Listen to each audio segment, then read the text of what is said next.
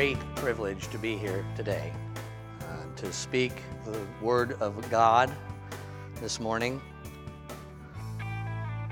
When Matt told me that he'd like for me to preach today, I was, okay, that's good. I like that. I like to do that. I like to get up in front of people and share the Word of God. But then he told me what passages of Scripture that I get to do. And that was a real treat, because I absolutely love this passage of Scripture.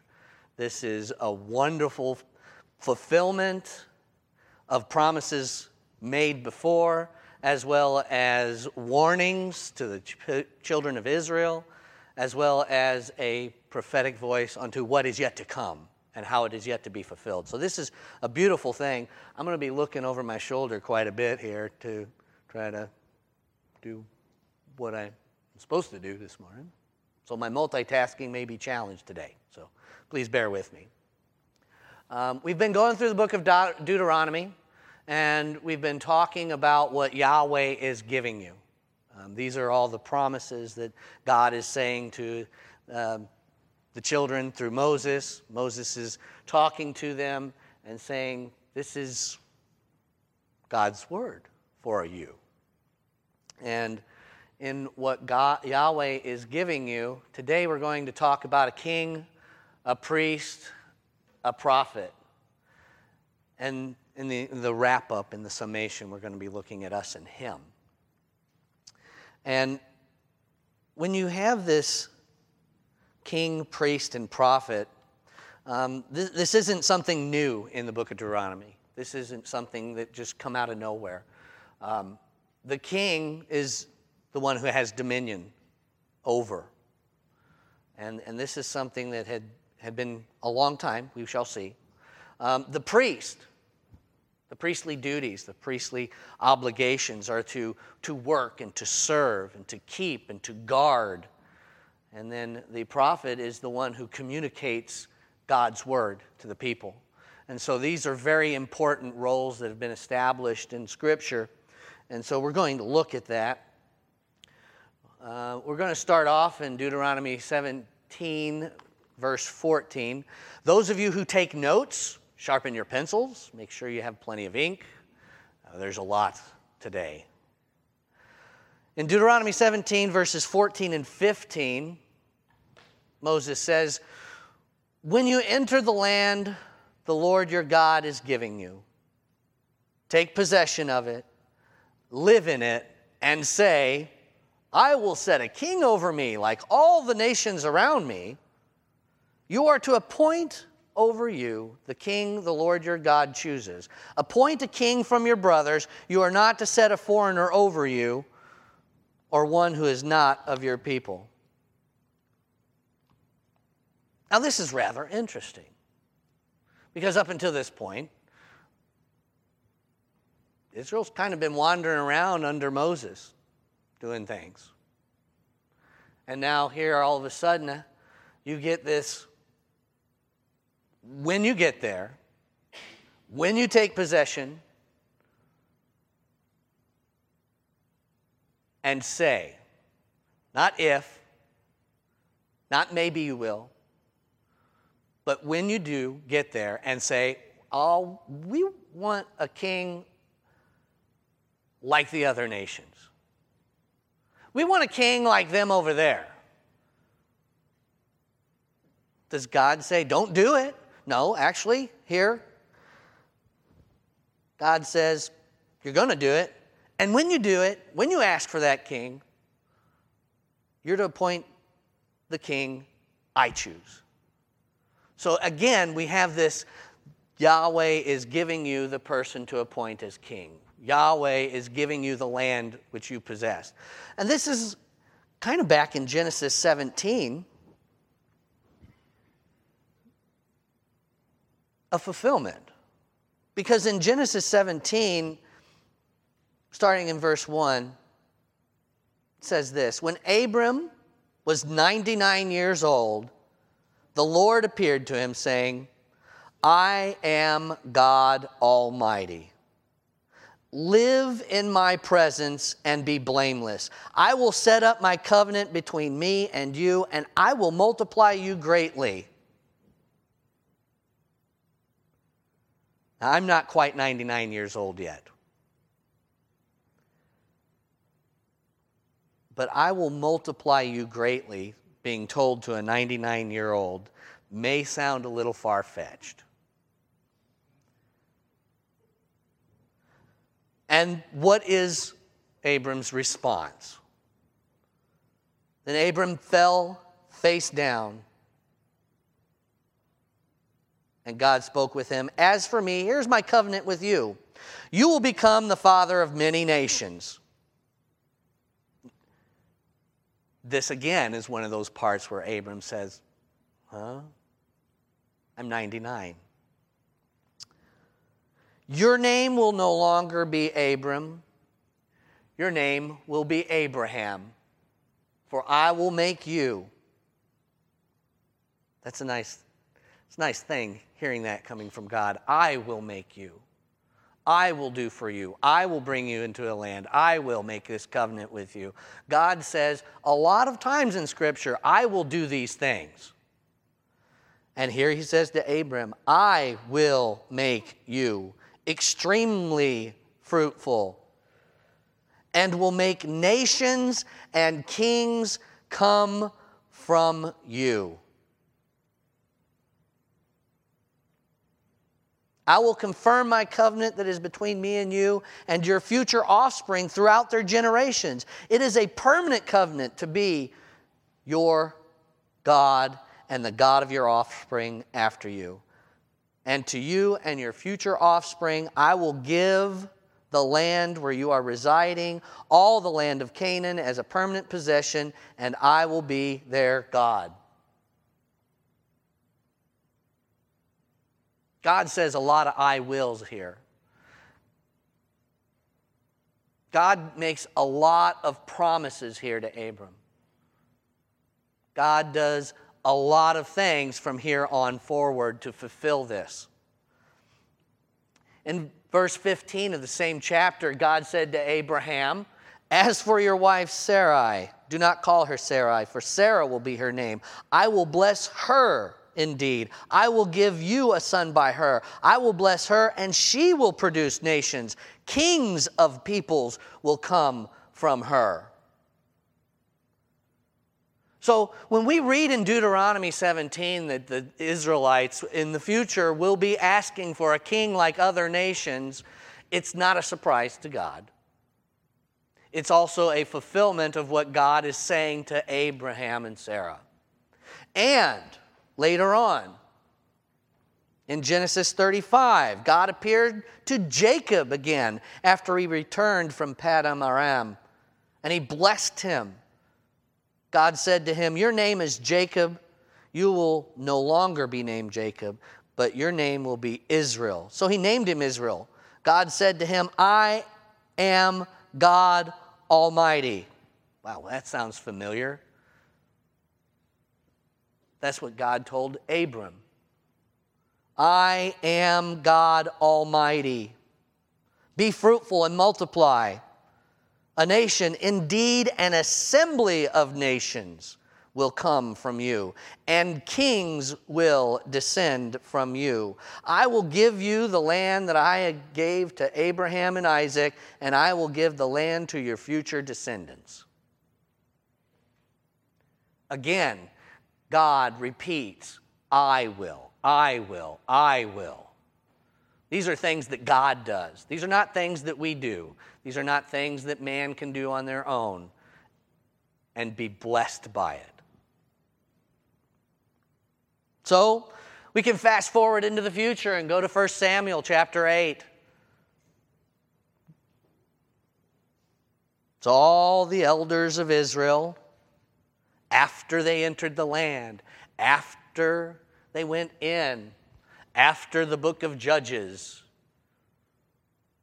The book of Judges is a fun book to read with your children because if they're listening and pay attention, they start hearing something that happens in the book of Judges right before this event. What do they start hearing? They start hearing And the children of Israel did what was evil in the sight of the Lord. They each did what they thought was right in their own. They start hearing these things. And so you start getting this warning that's coming up subtly throughout the book of Judges that, wait a second, something's not right. Something's not happening right. They're doing something that they shouldn't be doing. They're not following God's commandments. They're doing what's right in their own eyes. And then you get Samuel, who comes and is approached by the elders and the leadership of Israel and says to him at Ramah, "Look, you're old, and your sons do not walk in your ways.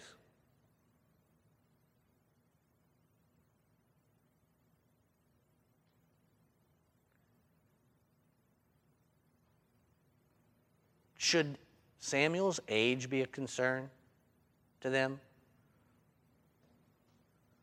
Should the elders come up and the first thing they say, hey, you're getting old? Should that be the first thing they say? Should that be the primary concern? Who's going to lead us? You're old.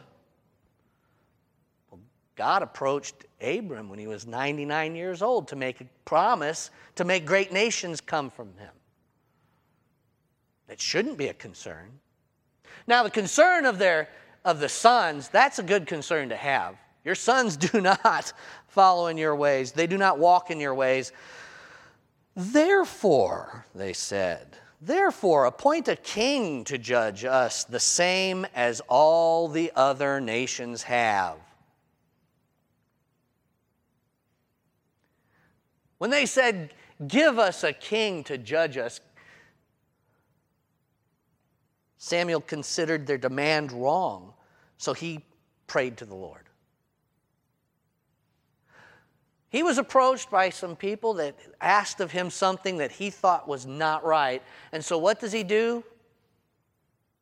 He goes and seeks the counsel of the Lord in prayer.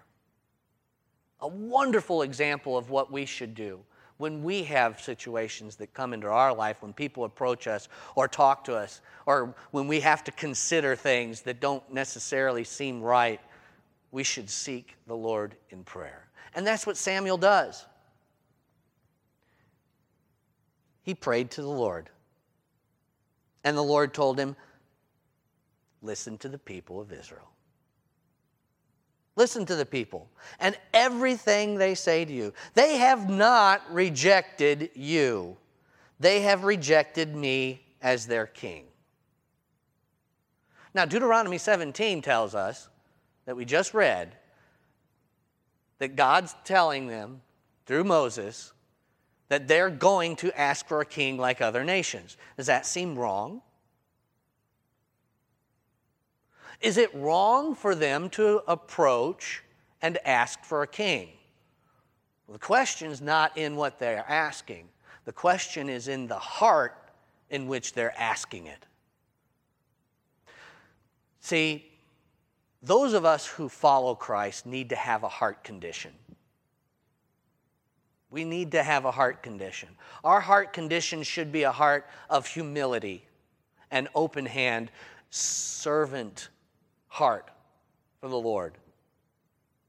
Without that, then we can sound like these elders who approach Samuel and say, we want a king to rule us just like the other nations have. Well, what about these other nations? Remember, this is in the time of the Judges, when you got all these other nations who come in, they decimate and take people into slavery. I mean, we got all this stuff going on. You got wars and battles through the book of Judges.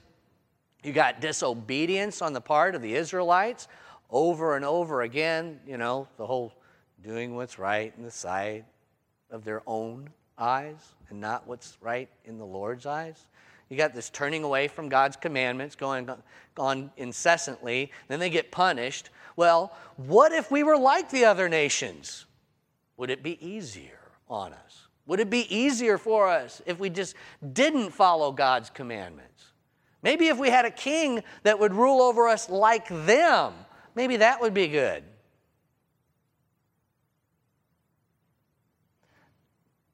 God knows that they're rejecting him and his rule and his authority and his kingship. And he comforts Samuel in that. Look, it's not you. You haven't done anything wrong. You've been faithful. You've been obedient. And that's why this distresses you. That's why the elders coming to you, rejecting me, distresses you, Samuel. But it's all right. They are doing the same thing they have done to me since the day I brought them out of Egypt. Until this day, abandoning me and worshiping other gods. See, this is the point that God's making to Samuel. They're doing the same thing since I made them into a nation. They're doing the same thing. They're rejecting me. They're going after the golden calf. They're going after other gods. They're going after what other nations do. They're rejecting me despite what I have given to them. Despite what the Lord had given to them. The blessings, the leadership through the wilderness, all these things. See, we've been talking a lot in Deuteronomy about how they should be remembering what God has promised and delivered to them. They're standing on the banks of the Jordan looking out at the promised land. It's right there before them. And these people, these elders in Samuel's day, they're in it. They're living in a land that filled with orchards they didn't plant. Living in homes that they didn't build because they went in under God's leadership.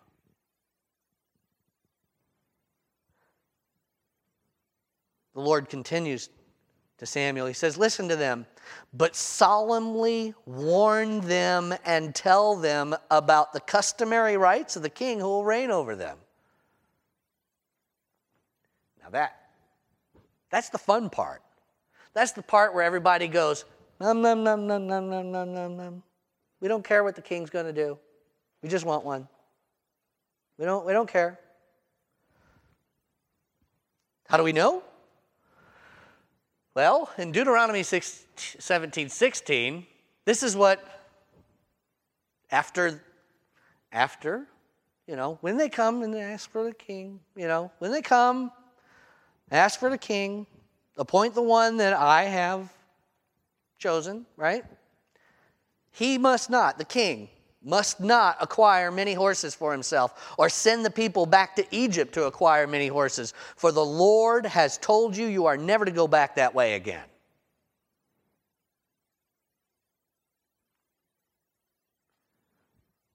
Well, in 1 Kings, Solomon, as king, he has horses imported from Egypt. And Q. The king's traders bought them from Q at the going price. The chariot was imported from Egypt for 15 pounds of silver, and a horse for nearly 4 pounds. In the same way, they exported them all to the king of the Hittites and to the kings of Amram through their gates.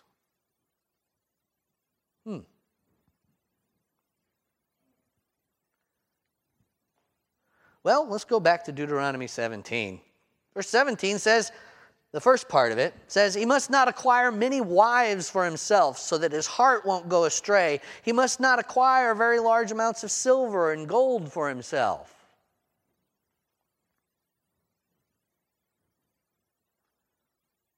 Well,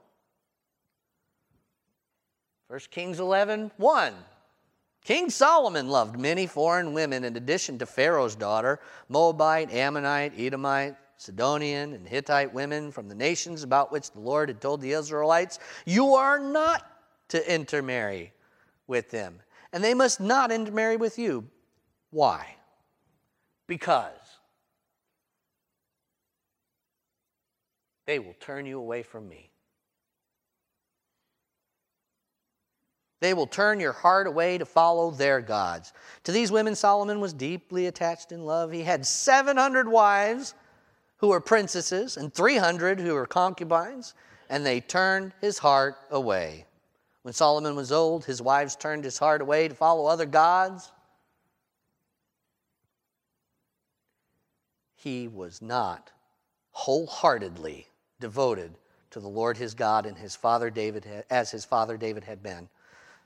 Solomon followed Ashtoreth, the goddess of the Sidonians, and Milcom, the abhorrent idol of the Ammonites. Solomon did what was evil in the Lord's sight, and unlike his father David, he did not remain loyal to the Lord.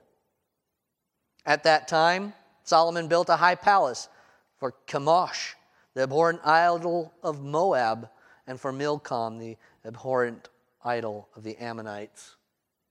On the hill across from Jerusalem, he did the same for all his foreign wives who were burning incense and offering sacrifices to their gods. The Lord was angry with Solomon because his heart had turned away from the Lord, the God of Israel, who had appeared to him twice. He had commanded him about this so that he would not follow other gods, but Solomon did not do what the Lord had commanded.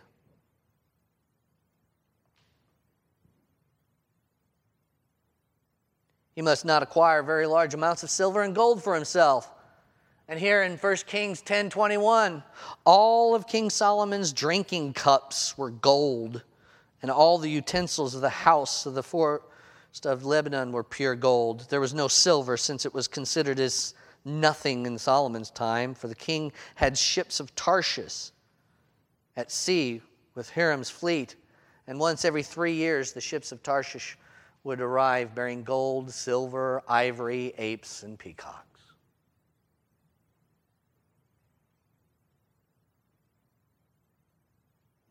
Seems like there's a contradiction going on here between what the king is being told in Deuteronomy not to do and what the king in Kings is doing and had done. Seems like a contradiction.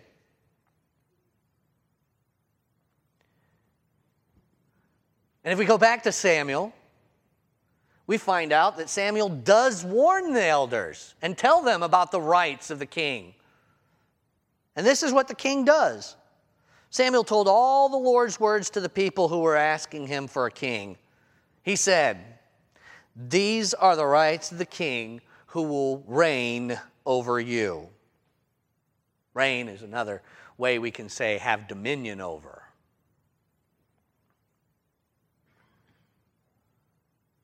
He will take your sons and put them to use in his chariots, on his horses, or running in front of his chariots. He can appoint them for his use as commanders of thousands or commanders of 50s to plow his ground and reap his harvest, or to make his weapons of war and the equipment for his chariots. He can take your daughters to become perfumers, cooks, and bakers. He can take your best fields, vineyards, and olive orchards and give them to his servants. He can take 1/10 of your grain and your vineyards and give them to his officials and servants.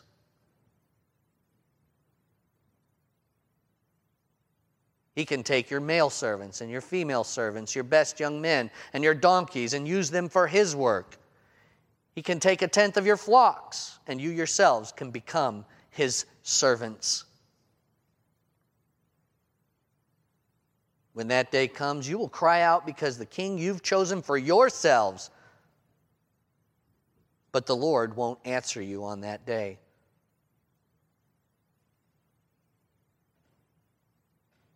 The people refused to listen to Samuel. "No," they said, "we must have a king over us."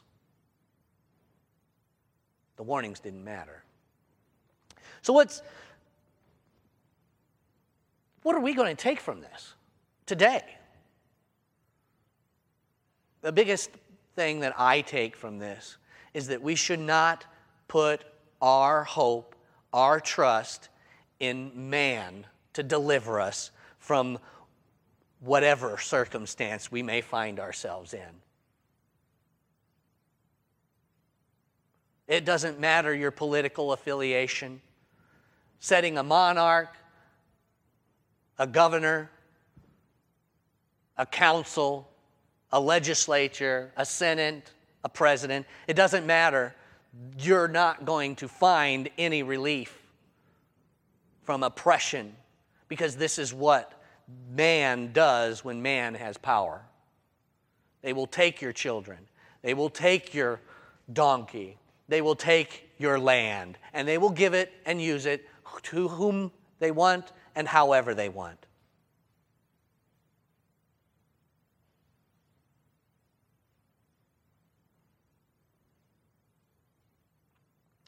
And here's the reason why. The king is instructed in Deuteronomy 17:18. When he is seated on his royal throne, he is to write a copy of this instruction for himself on a scroll in the presence of the Levitical priests. It is to remain with him, and he is to read from it all the days of his life, so that he may learn to fear the Lord his God, to observe all the words of this instruction, and to do these statutes. Then his heart will not be exalted above his countrymen. He will not turn from this command to the right or to the left, and he and his sons will continue reigning many years in Israel.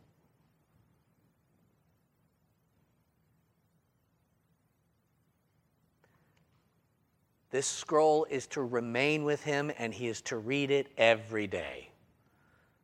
Now, how can we read Kings on what Solomon did? And we can even go a little bit further back in time and look at what David did. We can go back a little bit further in time and look at what Saul did as kings of Israel. And we can see that, I don't know that they did this every day while they were on their throne. And if they did, they didn't follow it fully. Which again leads us to fall back into the place that we cannot seek out men to answer all of our problems.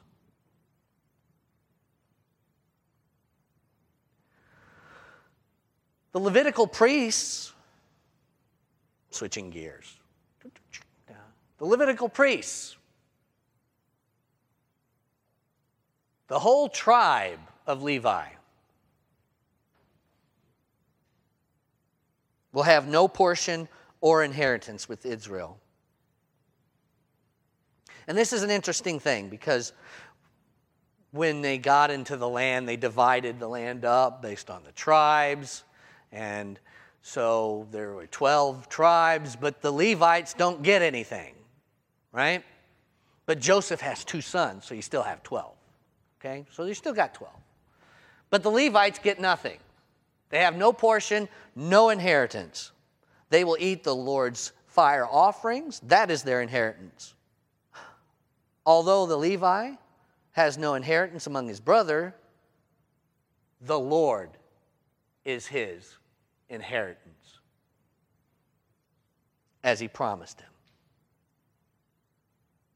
Well, that does not sound like a consolation prize to me. That sounds like the big winner. If you think of all the problems that the land is giving, the Levites, they inherit the Lord. How wonderful is that? See, the role of the priest, if we remember, is to work, to serve, to keep, and to guard.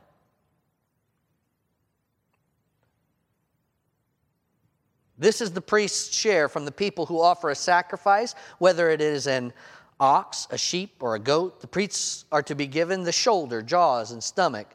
You are to give him the first fruits of your grain, new wine, and fresh oil, and the first sheared wool of your flock. For the Lord your God has chosen him and his sons from all your tribes to stand and minister in his name from now on.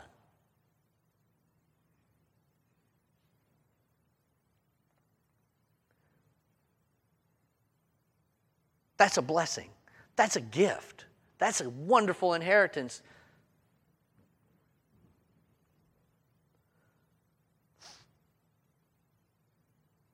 When a Levite leaves one of your towns in Israel where he was staying and wants to go to the place the Lord chooses, he may serve in the name of the Lord his God like all his fellow Levites who minister there in the presence of the Lord. They will eat equal portions besides what he has received from the sale of the family estate.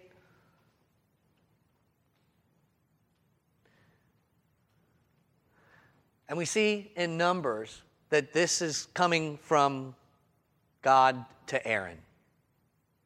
The Lord said to Aaron, you, your sons, and your ancestral family will be responsible for iniquity against the sanctuary. That's the guarding part, the keeping part. You and your sons will be responsible for iniquity involving your priesthood. But also bring your relatives with you from the tribe of Levi, your ancestral tribe, so they may join you and assist you and your sons in front of the tent of testimony. This is wonderful. Not just the sons of Aaron, but the whole Levites get to participate in keeping and guarding and serving and working for the Lord, inheriting the Lord as their blessing.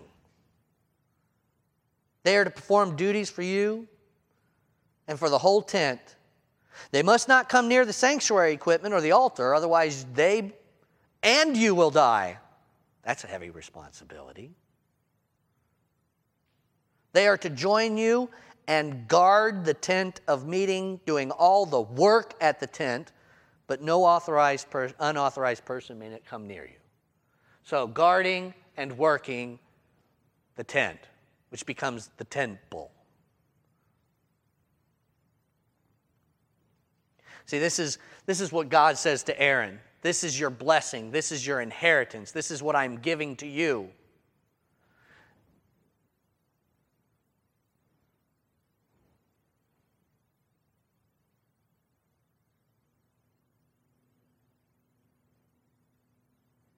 Oh, did I press the wrong button? Oh, I did. My fault. In Ezekiel, we have this in the future. In Ezekiel, the prophet speaking mostly to an exiled people in Babylonian captivity after disobedience became so much that they had to be carried away. Say to the rebellious people, the house of Israel, this is what the Lord God says, I have had enough of all your detestable practices, house of Israel. When you brought in foreigners, uncircumcised in both heart and flesh, to occupy my sanctuary, you defiled my temple while you offered my food, the fat and the blood. You broke my covenant by all your detestable practices. You have not kept charge of my holy things, but have appointed others to keep charge of my sanctuary for you.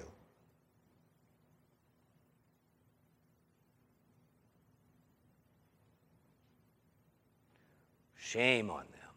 The priesthood didn't fulfill its obligation to keep and to guard and to work and to serve in the house of the Lord. Then those are very strong words that God has said to his people. You didn't hold the Levites accountable and responsible for this behavior. You allowed it to happen too.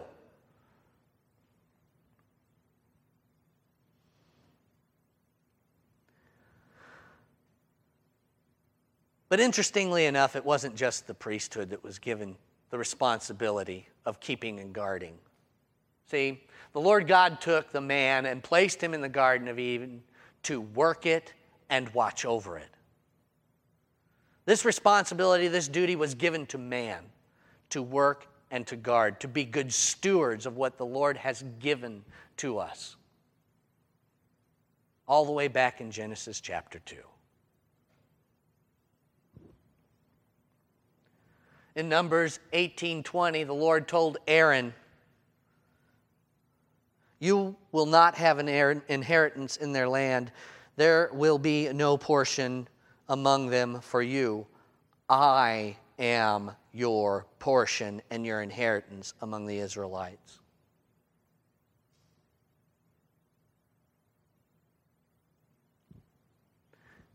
And looking forward again in Ezekiel 44, this will be their inheritance, speaking of the priests. I am their inheritance. You are to give them no possession in Israel. I am their possession.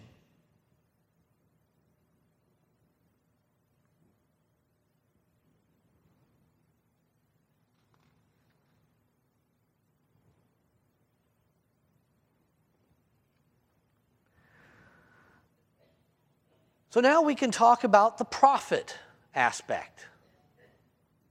In Deuteronomy 18, verse 9, when you enter the land the Lord your God is giving you, do not imitate the detestable customs of those nations. Detestable customs of those nations. Now, I'm going to give you homework because a good teacher does these things.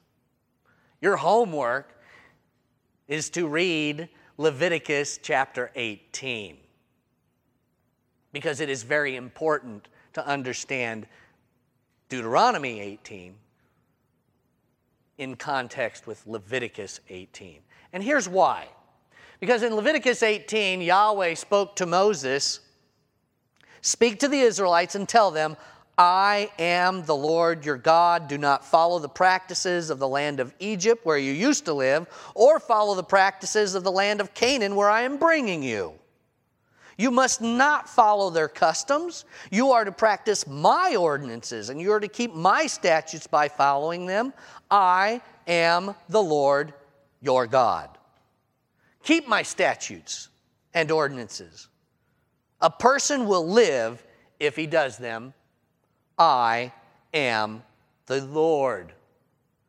He continues on later. See, the filler part is the part you're supposed to read. Okay? He continues on a little later, though. "Do not defile yourselves by any of these practices." See, now you're curious. Well, what are these practices?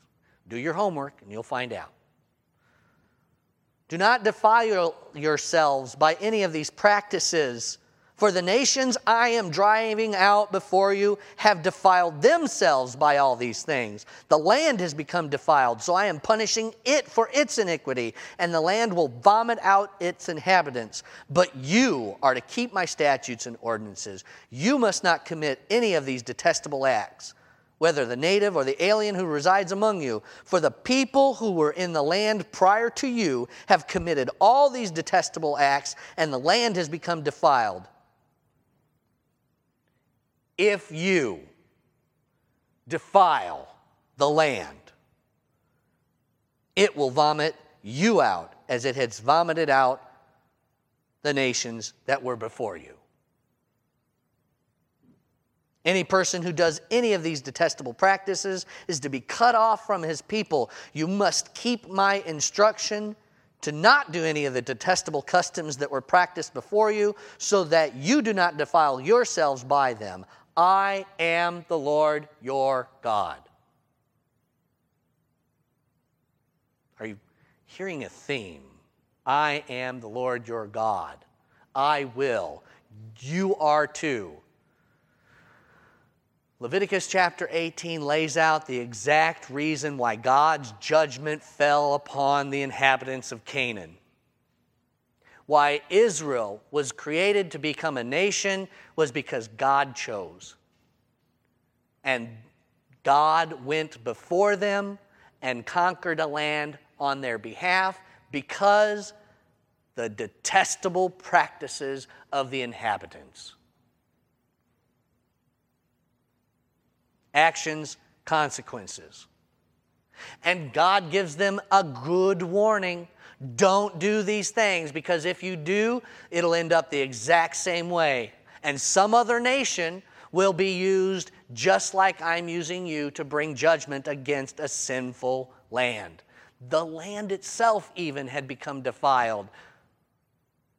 And the imagery of being vomited out of the land is very vivid.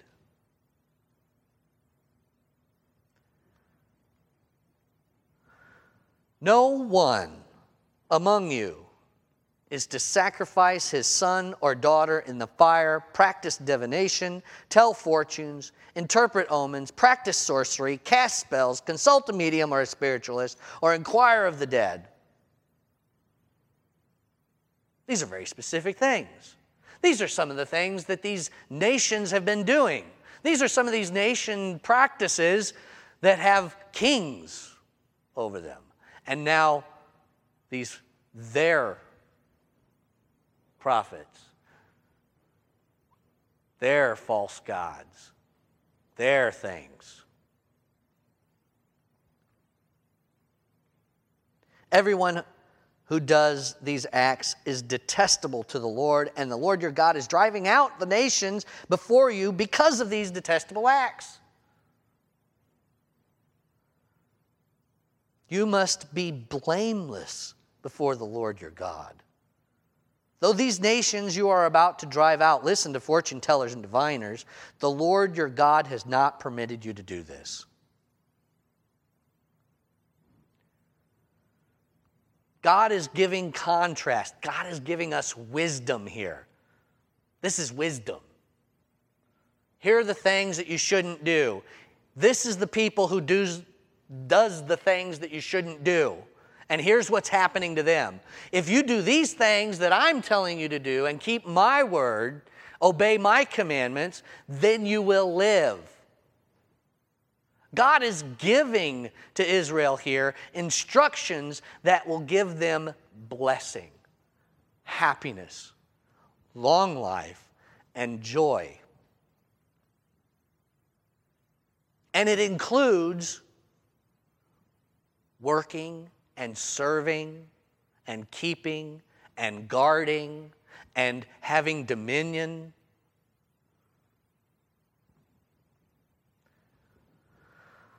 In Deuteronomy 18:15, the prophet is spoken of.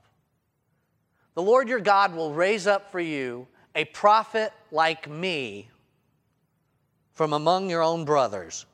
You must listen to him. Now, we could dwell for a very long time on this. So I will be brief. Prophets, over and over, after Moses had been lifted up and had given warnings. We have some of their writings, most of the Old Testament beyond what we have in Song of Solomon. Those are all prophet writings. All these prophets. Some of them, like Jeremiah, was told to shut up and go away because the people did not want to hear what the prophet or the one who communicates God's word was saying to them. And it didn't change in Jesus' day either. In John 1:21, you have this being asked of John the Baptist. What then, they asked him, are you Elijah? John, I am not, he said. Are you a prophet? No, he answered. Who are you then, they asked. We need to give an answer to those who sent us. What can you tell us about yourself? He said, I am a voice of one crying out in the wilderness. Make straight the way of the Lord, just as Isaiah the prophet said. Now they had been sent from the Pharisees, so they asked him, why then do you baptize if you aren't the Messiah or Elijah or the prophet? I baptize with water, John answered them. Someone stands among you, but you don't know him. He is the one coming after me, whose sandal strap I am not worthy to untie. All this happened in Bethany across the Jordan where John was baptizing.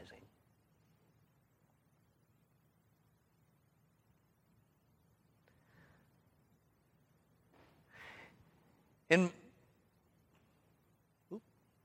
on, let's try that again. In Malachi chapter 4, verse 4 and 5. Remember the instruction of Moses, my servant, the statutes and ordinances I commanded him at Horeb for all Israel. Look, I am going to send you the prophet Elijah before the great and terrible day of the Lord comes.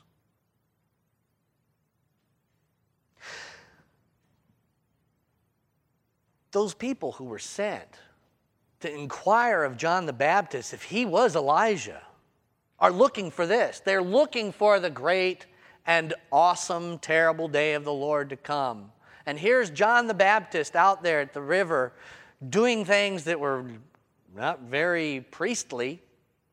So if he wasn't a priest, he wasn't a king, well, there's only one other explanation as to what he is. Are you the prophet? Are you the prophet that the scriptures talk about? John knows better to answer that question in the affirmative.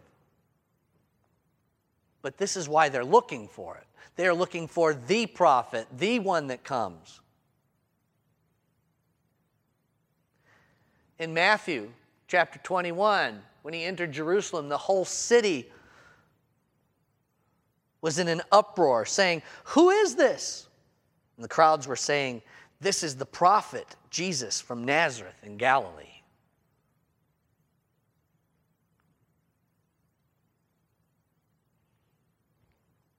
And this is all in fulfillment of what the Deuteronomy has to say about the ones who communicate God's word, the prophets.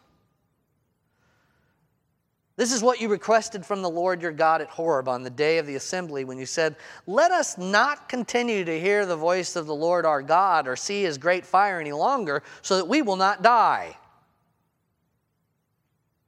Why would they die? Because God is holy, and they are not. Because God is righteous, and they are not. And God's holiness and righteousness should be terrifying.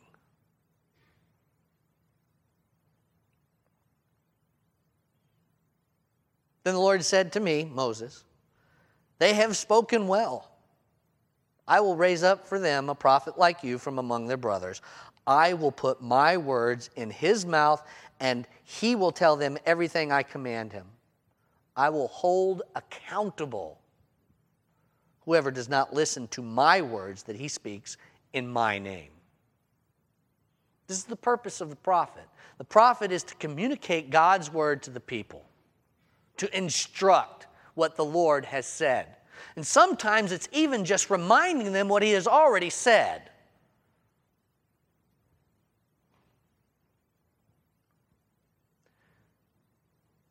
But, that's a fun word in Scripture. But, the prophet who presumes to speak a message in my name that I have not commanded him to speak, or who speaks in the name of other gods, that prophet must die.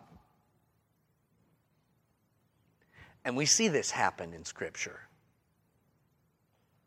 The prophet Jeremiah said to the prophet Hananiah, "Listen, Hananiah, the Lord did not send you, but you have led these people to trust in a lie. Therefore, this is what the Lord says, I am about to send you off the face of the earth. You will die this year because you have preached rebellion against the Lord." And the prophet Hananiah died that year in the 7th month.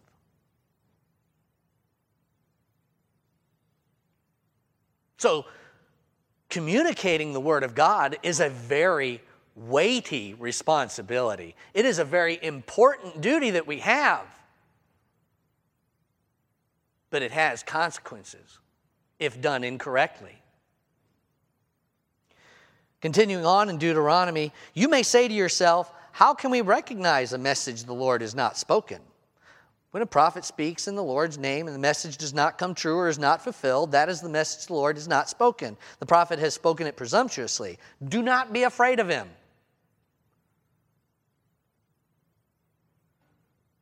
Well, where do we find messages in the Lord's name that have been true and fulfilled?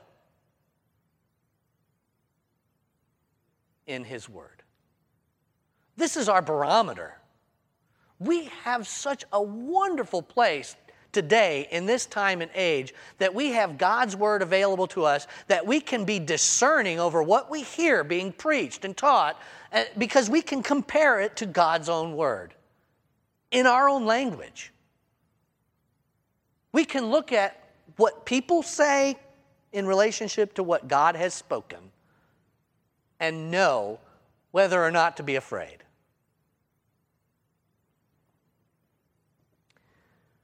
In Acts chapter 3, this is Peter speaking. And now, brothers and sisters, I know that you have acted in ignorance, just as your leaders also did. In this way, God fulfilled what he had predicted through all the prophets, that his Messiah would suffer. Therefore, repent.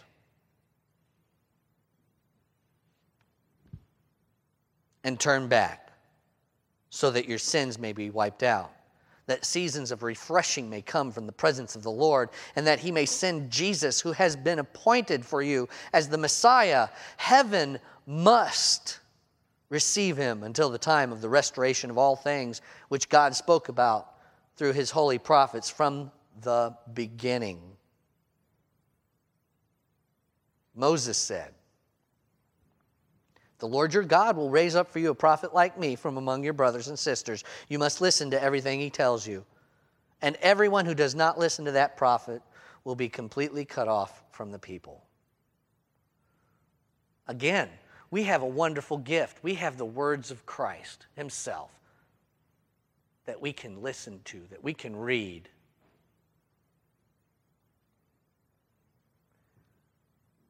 In the New Testament, when you hear the gospel message being preached, you will see repent and turn back so that your sins may be forgiven. This is the message of the apostles in the New Testament. Repent, repent. And even in the beginning of Mark, in the beginning of Jesus' earthly ministry, he preaches repentance and the kingdom of God. So this brings us to us and him. The prophet, priest, and king is all together. How is that? Well, in Genesis 1:28, God blessed them, man and woman, and God said to them, be fruitful, multiply, fill the earth, and subdue it. Rule the fish of the sea, the birds of the sky, and every creature that crawls on the earth. Have dominion over my creation. I am giving you a kingly duty, humanity. You have a responsibility. And in Revelation, we see this. Then I saw heaven opened, and there was a white horse, its rider called Faithful and True, and he judges and makes war with justice. His eyes were like a fiery flame, and many crowns were on his head. He had a name written that no one knows except himself. He wore a robe dipped in blood, and his name is called the Word of God. The armies that were in heaven followed him on white horses, wearing pure white linen. A sharp sword came from his mouth so that he might strike the nations with it. He will rule them with an iron rod. He will also trample the winepress of the fierce anger of God the Almighty. And he has a name written on his robe and on his thigh, King of Kings and Lord of Lords. Now, if we were given kingly duties, that makes him our king. Because we are kings. We are given that responsibility to be kings. But he is the King of Kings. The priestly responsibilities in 1 Peter 2, 9 through 10, you are a chosen race, a royal priesthood, a holy nation, a people for his possession, so that you may proclaim the praises of the one who called you out of the darkness into his marvelous light. Once you were not a people, but now you are God's people. You had not received mercy, but now you have received mercy. Our inheritance, just like the Levitical priesthood, our inheritance is the Lord. And we are a royal priesthood, a priesthood of kings. And we have a responsibility to guard and keep and serve and work for our Master. In Hebrews chapter 8, now the main point of what is being said is this. We have this kind of high priest who sat down at the right hand of the throne of the majesty in the heavens, a minister of the sanctuary and the true tabernacle that was set up by the Lord and not man. If we are priests, if we are a royal priesthood, he is our high priest. He is the one who goes behind the curtain and stands before the Father for us. That's the point. When we are called to Christ, we are a royal priesthood, submissive to our King of Kings and Lords our Lords, submissive to the high priest. And prophet, devote yourselves to prayer. Stay alert with it, in it with thanksgiving. At the same time, pray also for us that God may open a door to us for the word, to speak the mystery of Christ, for which I am in chains, so that I may make it known as I should. Act wisely toward outsiders, making the most of the time. Let your speech always be gracious, seasoned with salt, so that you may know how you should answer each person. We are also called to be communicators of God's truth, the truth that's found in his word. We have this responsibility. We have this call to stay alert in prayer, to be aware, open-eyed, to look for the doors and pray for one another that the doors for gospel conversations open, that we can communicate God's truth of salvation only through Christ to others. That's our role. That's our duty. So John writes in Revelation 19, standing next to that angelic being who's showing him all of this wonderful stuff. Then I fell at his feet to worship him, but he said to me, "Don't do that.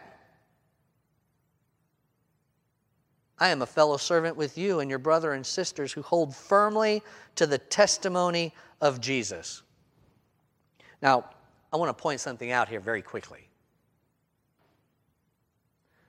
There are a lot of times where people in Scripture fall down and worship something. Here is an instance where they are corrected in which direction to point their worship. Here, John falls at the feet and is told, "Whoa now, settle down there, buddy. Your worship is going in the wrong way here. Not me. Not me."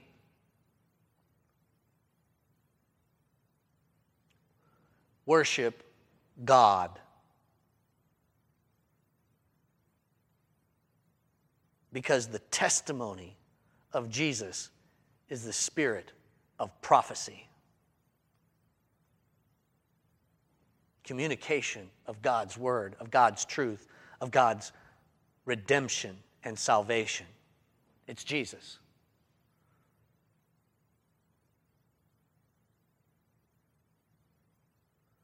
So there are a lot of times in the Gospels where we see where people fall to worship Jesus, and he doesn't do the same thing. He does not say, "Whoa, whoa, whoa, don't worship me, I'm just Jesus." That's very important.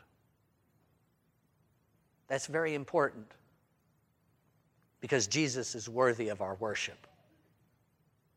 Because Jesus is the Spirit of God's word and truth being spoken to us, through us, and to others.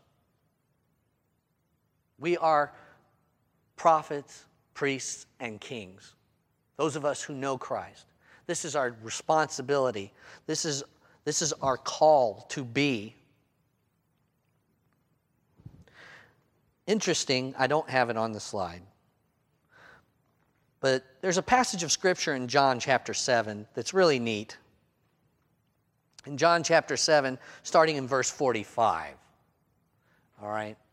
This is the leadership, servants of the chief priests and the Pharisees. Right? They went out, they were sent out.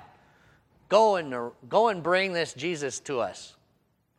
And they returned without Jesus. And here's what they said. Then the servants came to the chief priests and Pharisees who asked them, why didn't you bring him? They didn't have Jesus with them. The servants answered, no man ever spoke like this. Jesus spoke with the authority that he had. The authority of God. And no one got that.